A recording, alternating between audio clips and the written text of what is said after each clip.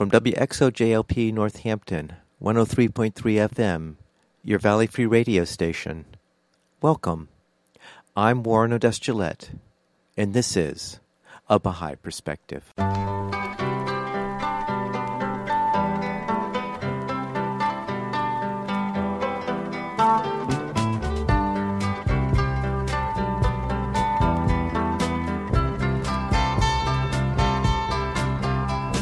Welcome to A Baha'i Perspective. I recorded an interview with Kacie LeCompte Renfro on August 21st, 2017.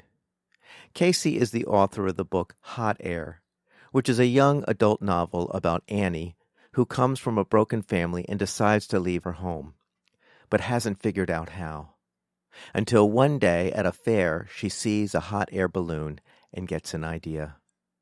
Her experience teaches her about the people she meets and also about herself. You can find Kacie's book at onevoicepress.com. You'll notice that the voice quality is sketchy.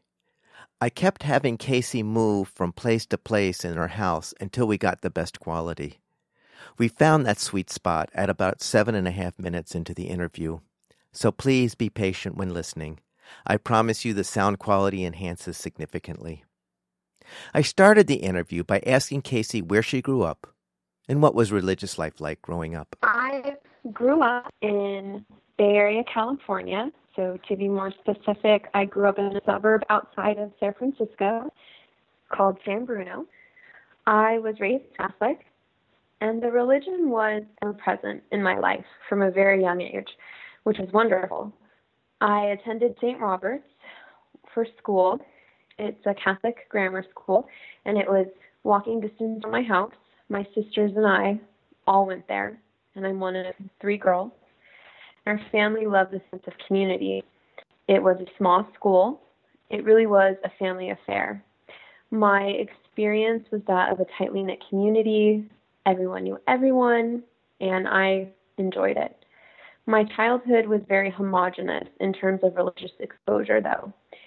So because it was a small community and everybody shared the same religious identity, I wasn't really even exposed to people practicing other variations of Christianity until I went to high school, and that was a public school.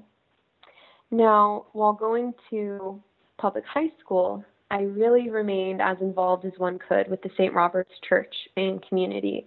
I was an altar server longer than anyone else I knew. I lectured, which means I read scripture from the pulpit to people attending Mass prior to the priest giving the evening's sermon. And I worked at the church rectory, which is where the priest lives, every Saturday for 4 years. I did administrative type of work. I stuffed the church bulletin and did various other types of jobs for them. And I enjoyed all of it. I loved it. Going to Mass at St. Robert's and seeing so many people I had known my entire life was always very comforting to me. And it was really part of my identity and sense of security as an adolescent. So after public high school, I chose to attend a Catholic college, and that was St. Mary's in Moraga, California. And I can remember sitting in my freshman dorm room with the window open, hearing the church bells ring on Sunday evening, calling people to Mass, and just feeling such a deep sense of peace. So you see, it wasn't just the religion itself, as in the teachings and the way in which I was taught to understand the Bible that spoke to me. It was the sense of community and the beauty of tradition that tied me to the Catholic faith. And I never felt the need to question my religious upbringing until my junior year in college.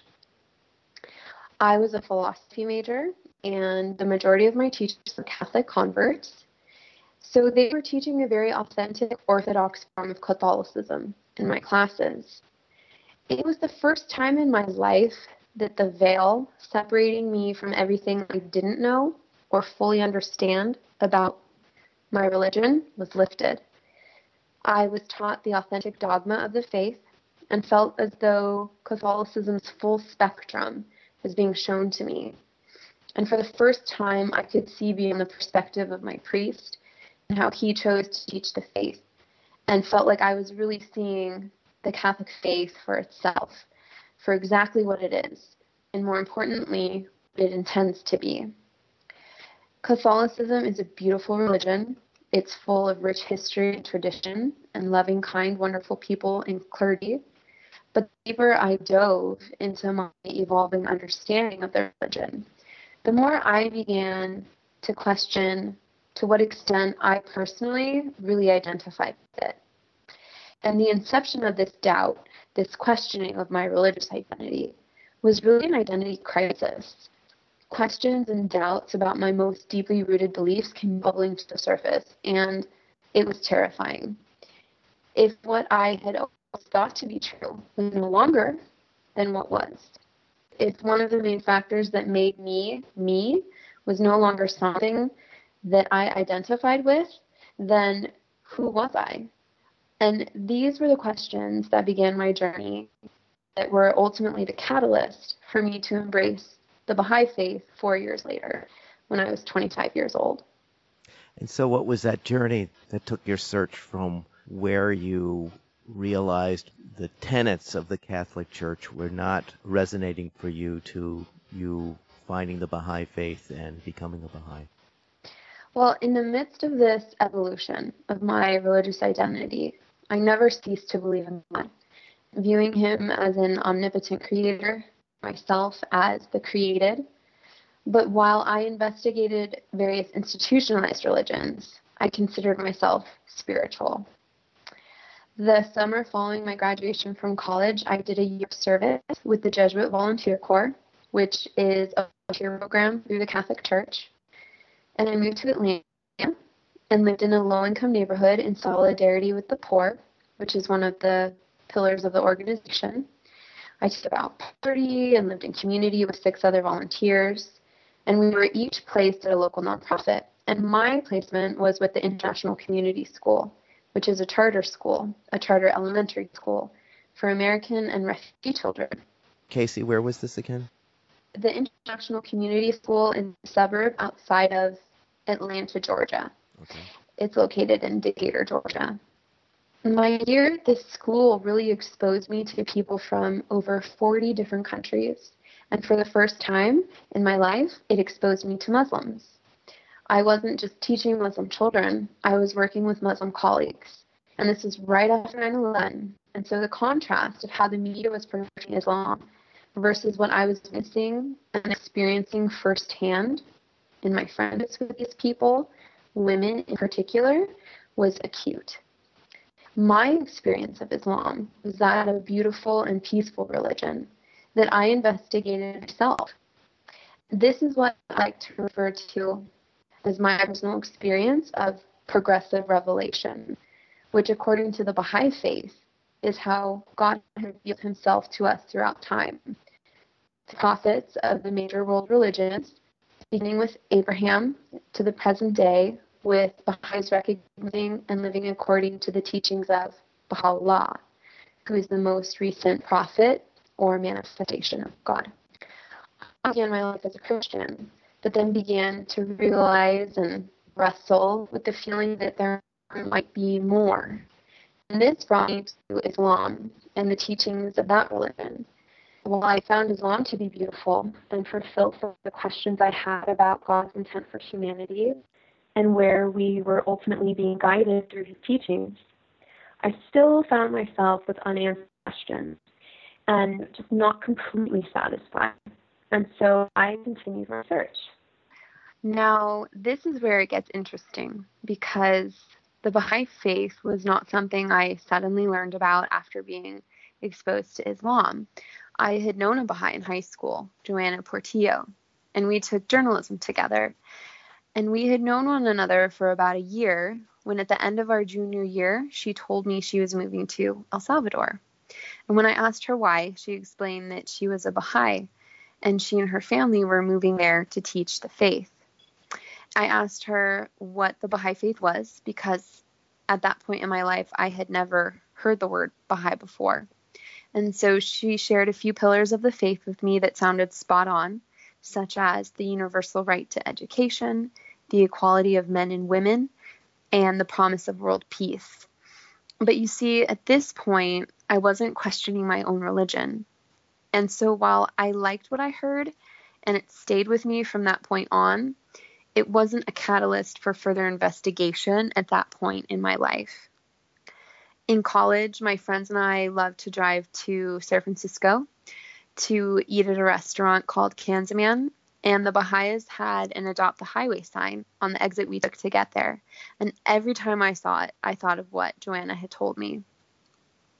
So several years later, after I had completed the Jesuit Volunteer Corps and was still living in Atlanta, working at the International Community School and pursuing my master's in philosophy, a few friends and I were having dinner one night.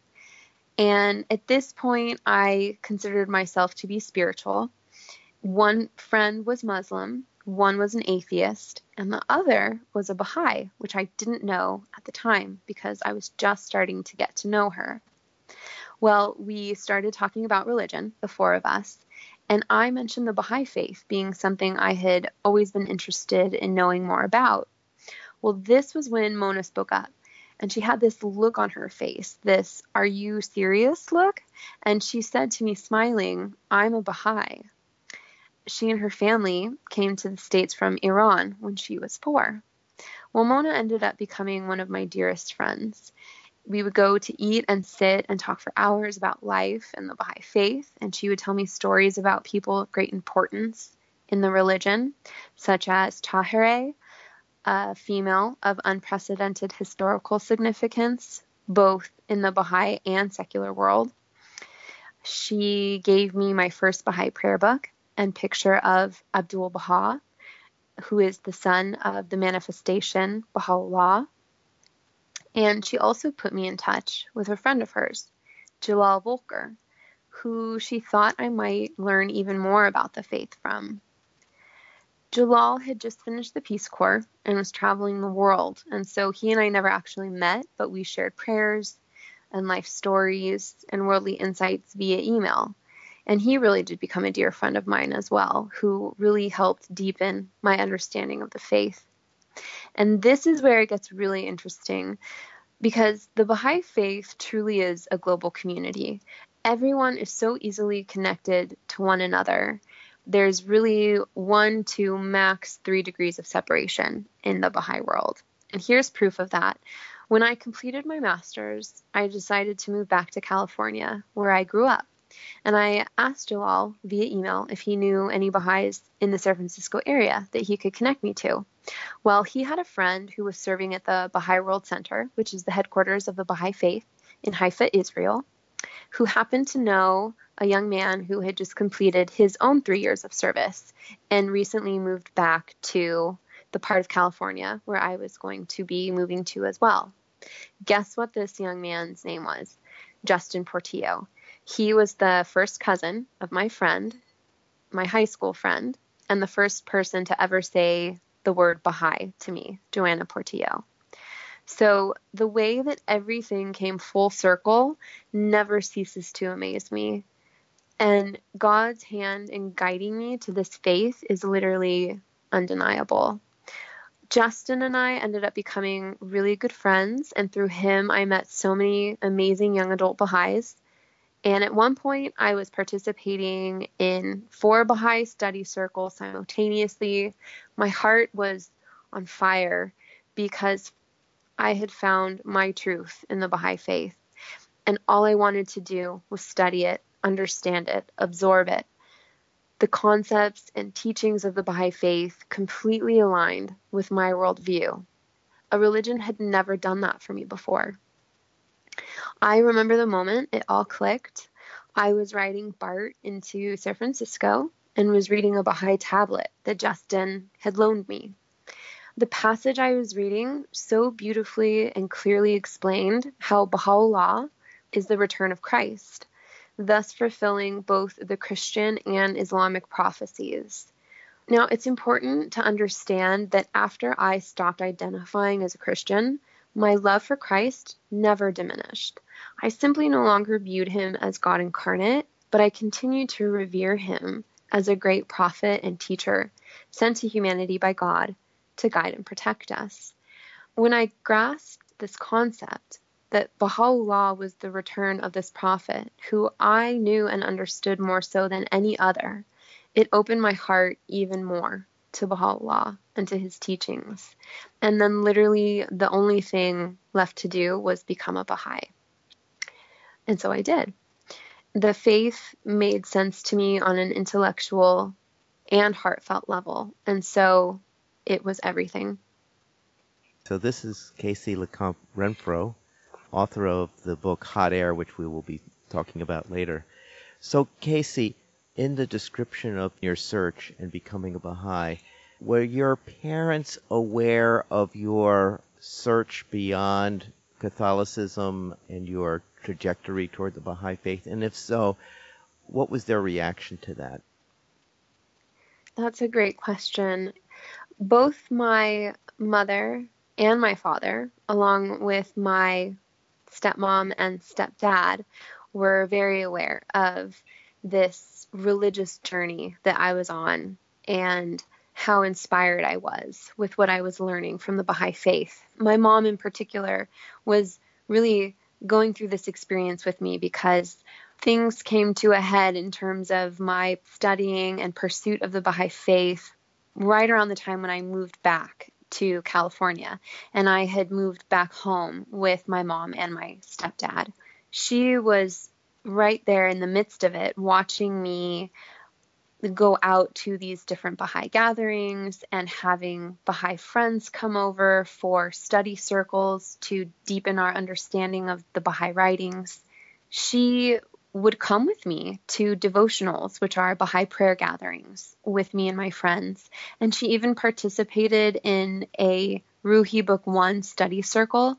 And the Ruhi Institute is basically instructional guide to people who are seeking to learn more about the Baha'i faith. Baha'is also take the Ruhi study books to deepen their own understanding of the religion itself. The fact that she was not just watching, but that she was participating with me was so incredibly supportive.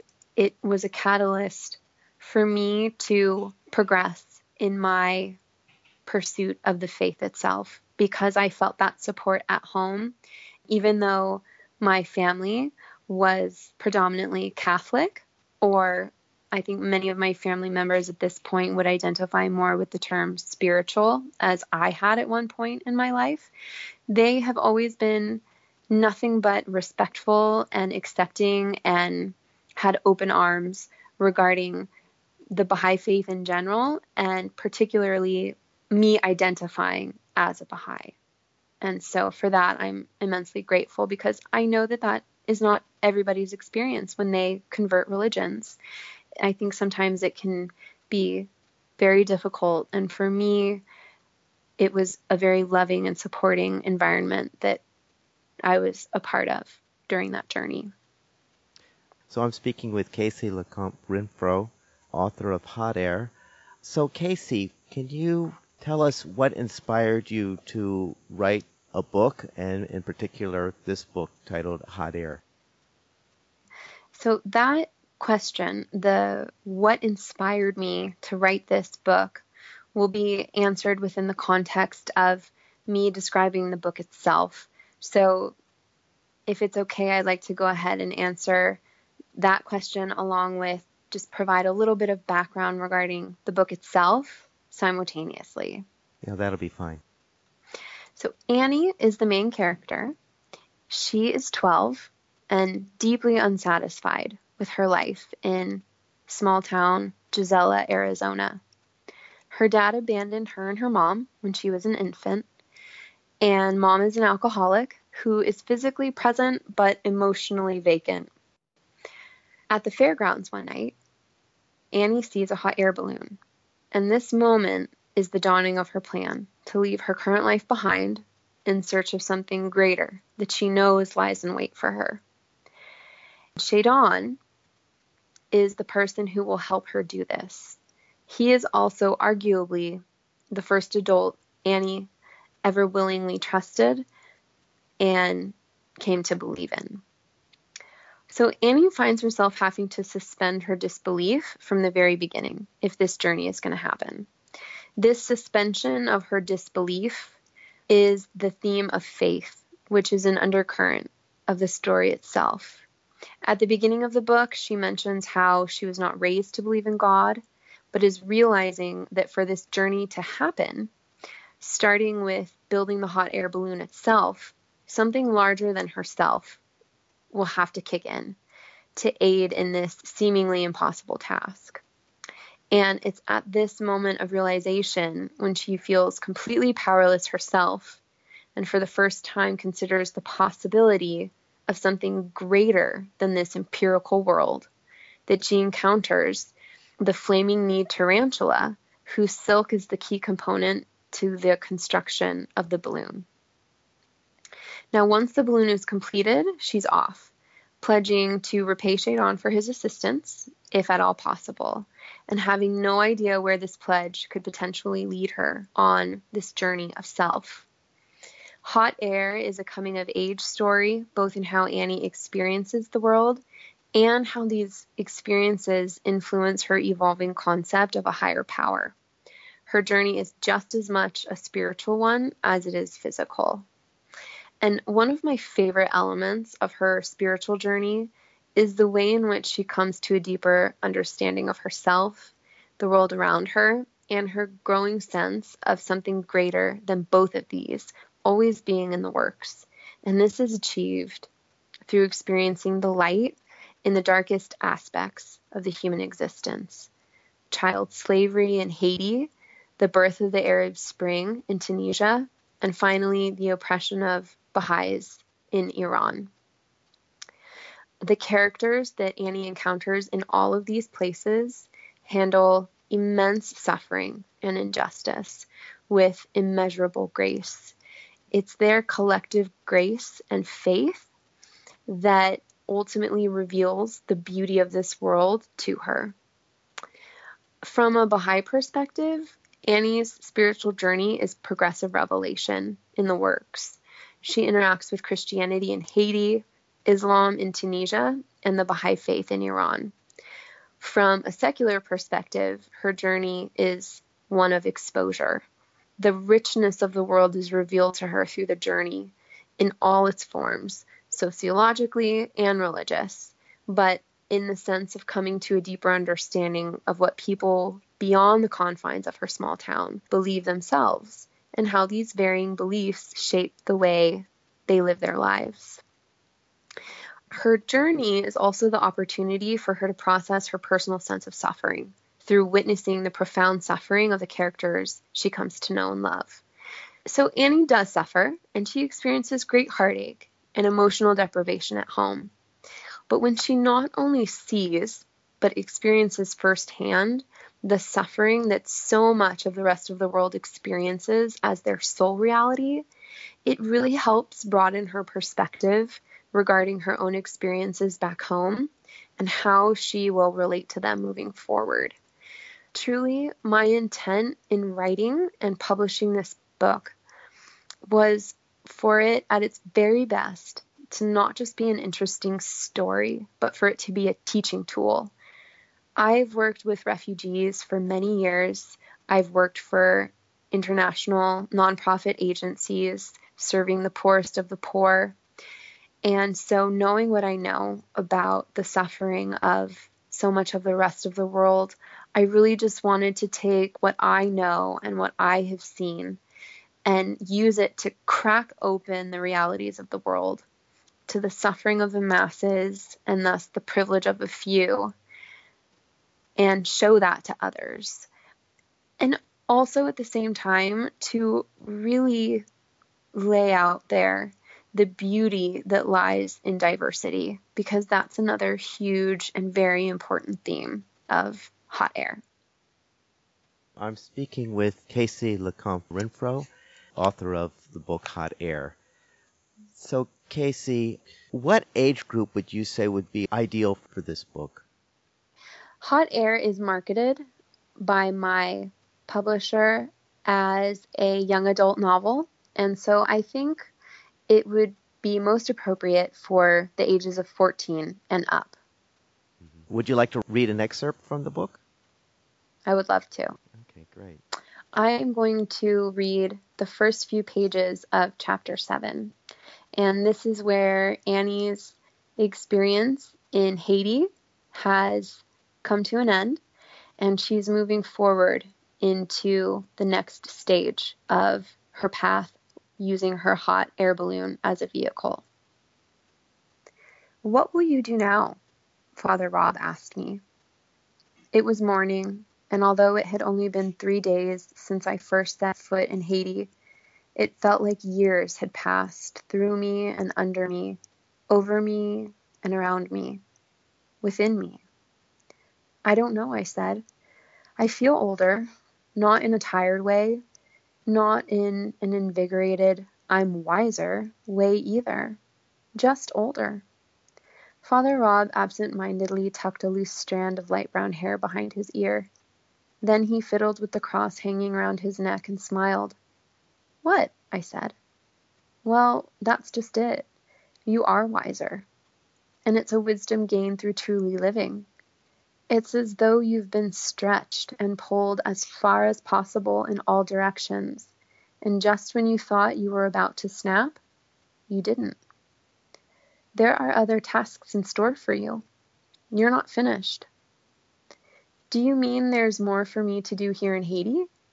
I thought about staying here with Pierre and his family, but they can barely feed themselves, and I don't want to be a burden." "I doubt they would ever consider you as such," he said. "You gave them their children back and restored their family. Nothing causes a parent more anguish and despair than their child suffering." "I made a promise to a friend back in Arizona," I said. "I said I'd do whatever I could to help him. I left not knowing what that meant, but I'm getting closer to figuring it out. I've got to keep going to wherever I'm supposed to go next." Then I laughed at myself. I do sound older, don't I? Growing up, I was never taught to believe in anything. Life was day after day of dirty dishes piling up in the sink and several drinks to get you through. My friend back home showed me something different. He lives his life to the fullest and considers others. I promised myself I'd try to fix what I could for him because he's given me more than I ever dreamed I could possess. "My friend Shadon is a lot like you," I said, looking at Father Rob. "I don't know what it is exactly, but it's as though you found the answer to life's great mystery. You're at peace." Father Rob nodded. "The challenge I face now is applying the truth I have found to the world we found Abraham in, a world I wish didn't exist." So we walked and talked, leaving footprints in the grass, making a path for others to follow. When I was ready to go, Father Rob saw me off, lifting me into the basket and waving goodbye as I rose above him. When he was nothing more than a dot on the horizon, I vowed to keep his memory with me. Looking out over land and sea, between the sun and the water, I felt like I was grasping the entire world in a fleeting glimpse. I saw God and man, the sun and the moon, good and evil, and me and a balloon. I didn't know where I would end up next, nor did I feel the need to question. I only wanted to soar above it all. I would return to the earth soon enough, and allowed myself this small freedom, with the birds in the sky, all of us melting into one as the sun set beneath us and the moon rose above. So I'm speaking with Kacie LeCompte Renfro, who just read from her book, Hot Air. Kacie, where can people find your book? You can find my book in print version and electronic version through my publisher's website. They are One Voice Press, and their website is www.onevoicepress.com. You can buy the Kindle version on Amazon, and you can also buy the Nook version on Barnes & Nobles. Oh, it's also available for purchase in the print edition through the Bahá'í distribution service. Do you have thoughts about another book now that you've got this one behind you? Absolutely. I'm always thinking about what is next to come, and I actually completed my second novel in April of this year, and at this point, It's currently out for submission. I'm hoping to find a literary agent that would like to represent my work. And this one is a multi-perspective adult novel. Well, I look forward to seeing it come out. If people do happen to read my book, I would love to hear your thoughts via reviews on the various websites where it's available. Well, Kacie, thank you so much for sharing your story and your work with us. My pleasure. Thank you. I hope you enjoyed that interview with Kacie LeCompte Renfro, author of the young adult novel Hot Air. You can find her book at onevoicepress.com. You can find this interview and other interviews at abahaiperspective.com. You can also subscribe to the podcast on iTunes by searching for A Baha'i Perspective.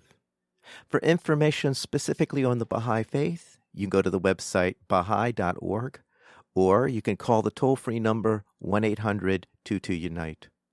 I hope you join me next time on A Baha'i Perspective.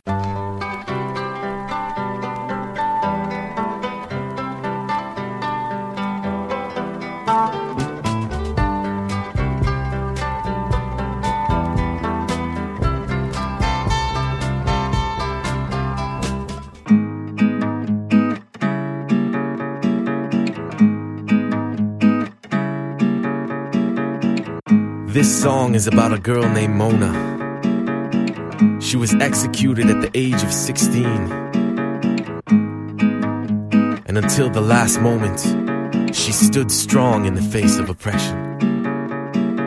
Innocent people torn from their homes. What is this prejudice? What is this hatred? Carried in sacks and beat to the bone. How is this violence meant to be sacred? Yeah, we all gotta sacrifice, but their souls carry on in the afterlife. Their souls carry on in the afterlife. Their souls carry on in the afterlife. And among these Baha'is arose one girl, had one dream just to change the world. They said, what could she do? Cause she's only 16. She could recognize truth that nobody had seen. She could change the world one soul at a time. Where is her freedom? A gift divine. She said reunion is life, separation is death. That's what I gotta say to my last breath. Go ahead, take me home, but don't take my family, take me alone. Alright, go ahead, take us all. I'm gonna kiss the rope, I'm gonna raise the call, she said. Just take my soul away. Can you free me from these chains? God, where have you gone? Let me share with you my pain. This is what she said. She said freedom is the most brilliant word that exists in the whole world. So why am I not free to exist in this community? I got dreams of liberty, but when I open up my eyes, all I see is tyranny. And I swear by the red in my veins that there is no love. I can only see pain, I can only see the blood that'll drip like rain. Only see the villains that are killing with no shame. And they're filling up the cemetery with all of my friends, not willing to stop. They go again and again. They're coming real fast and they're coming to attack. I'll sit right here, just breathe and relax. Think thoughts that'll make me smile. Gotta close my eyes, pray for a while. Cause reunion is life, separation is death. That's what I gotta say to my last breath. Go ahead, take me home, but don't take my family, take me alone. Alright, go ahead, take us all. I'm gonna kiss the rope, I'm gonna raise the call, and I'm ready to go, so please set me free. Please break these chains, Lord, when will it be? Just take my soul away. Can you free me from these chains? God, where have you gone? Let me share with you my pain.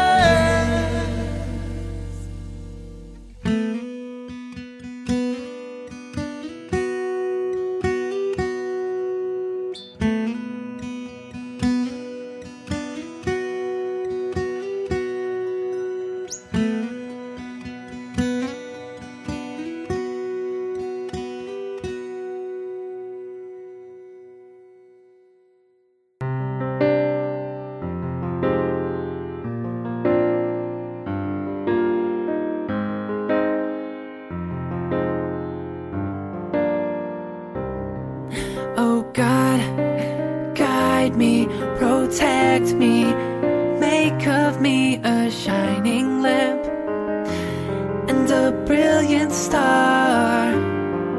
Oh God, guide me, protect me, make of me a shining lamp and a brilliant star.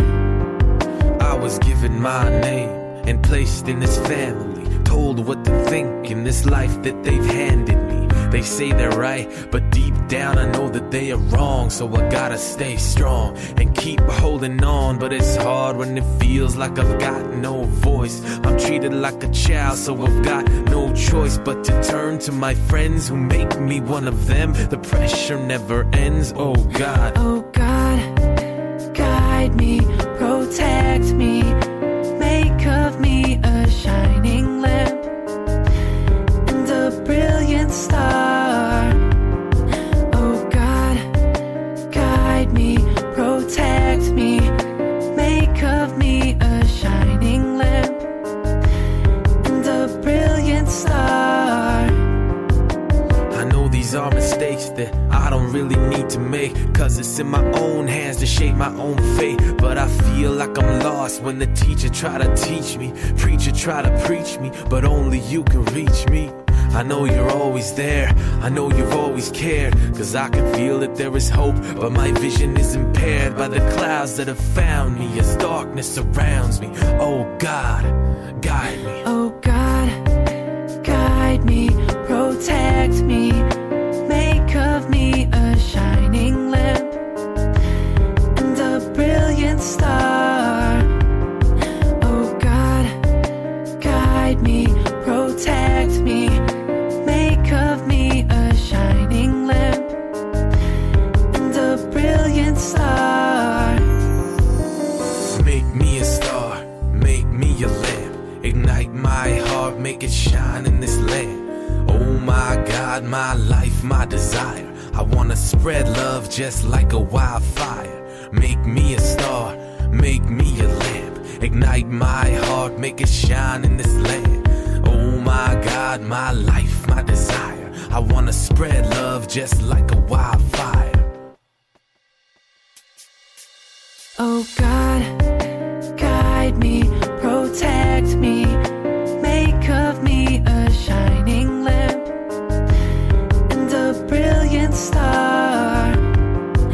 Oh God, guide me, protect me, make of me a shining lamp and a brilliant star. Oh God, guide me, protect me, make of me a shining lamp and a brilliant star.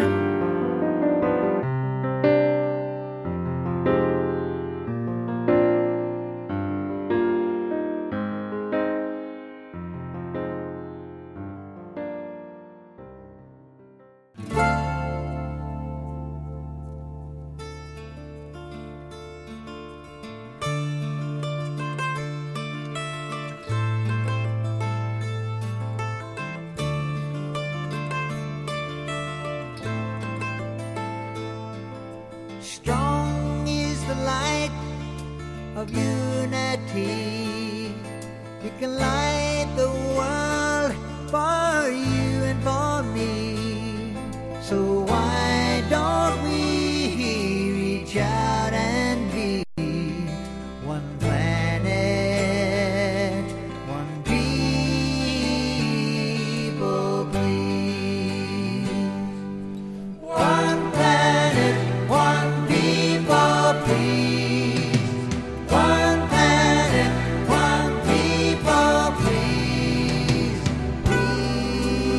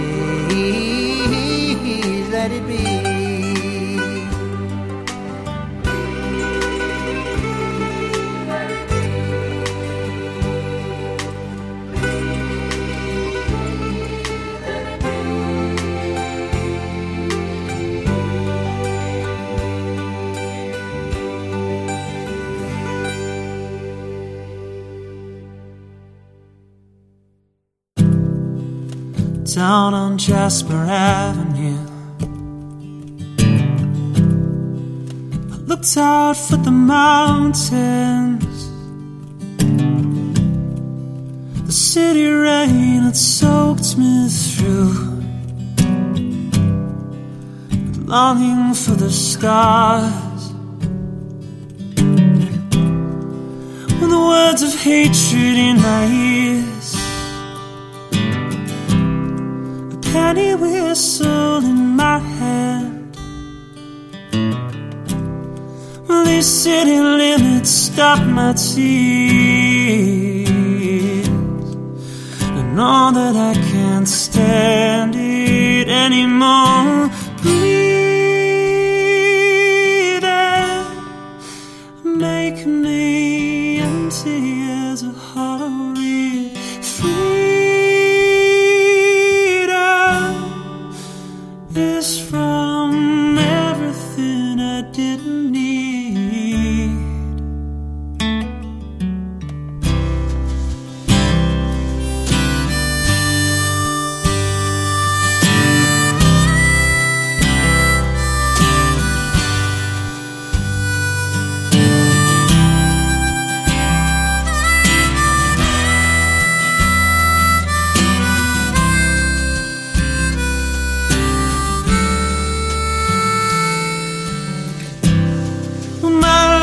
It needs an editor,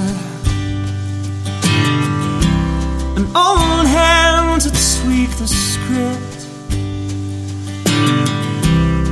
Well, I know I'm not a prisoner, no. It's something that these walls is keeping me from breathing. Make me empty as a hollow reed. Freedom is from everything I didn't need. Well, I'm flying out to find some stillness in my mind, the rhythm that my heart beats meant to follow. I'm stripping off the cares that have weighed me down for years. It's time to get down deeper than my sorrow. But these aeroplanes don't bring me home, 'cause I'm not from this world. Still, it's good to know I'm not alone. No, the dying and the newborn teach me about breathing.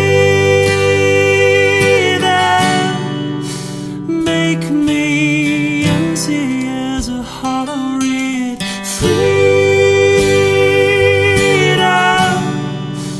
is from everything I didn't need. Breathe out, make me empty.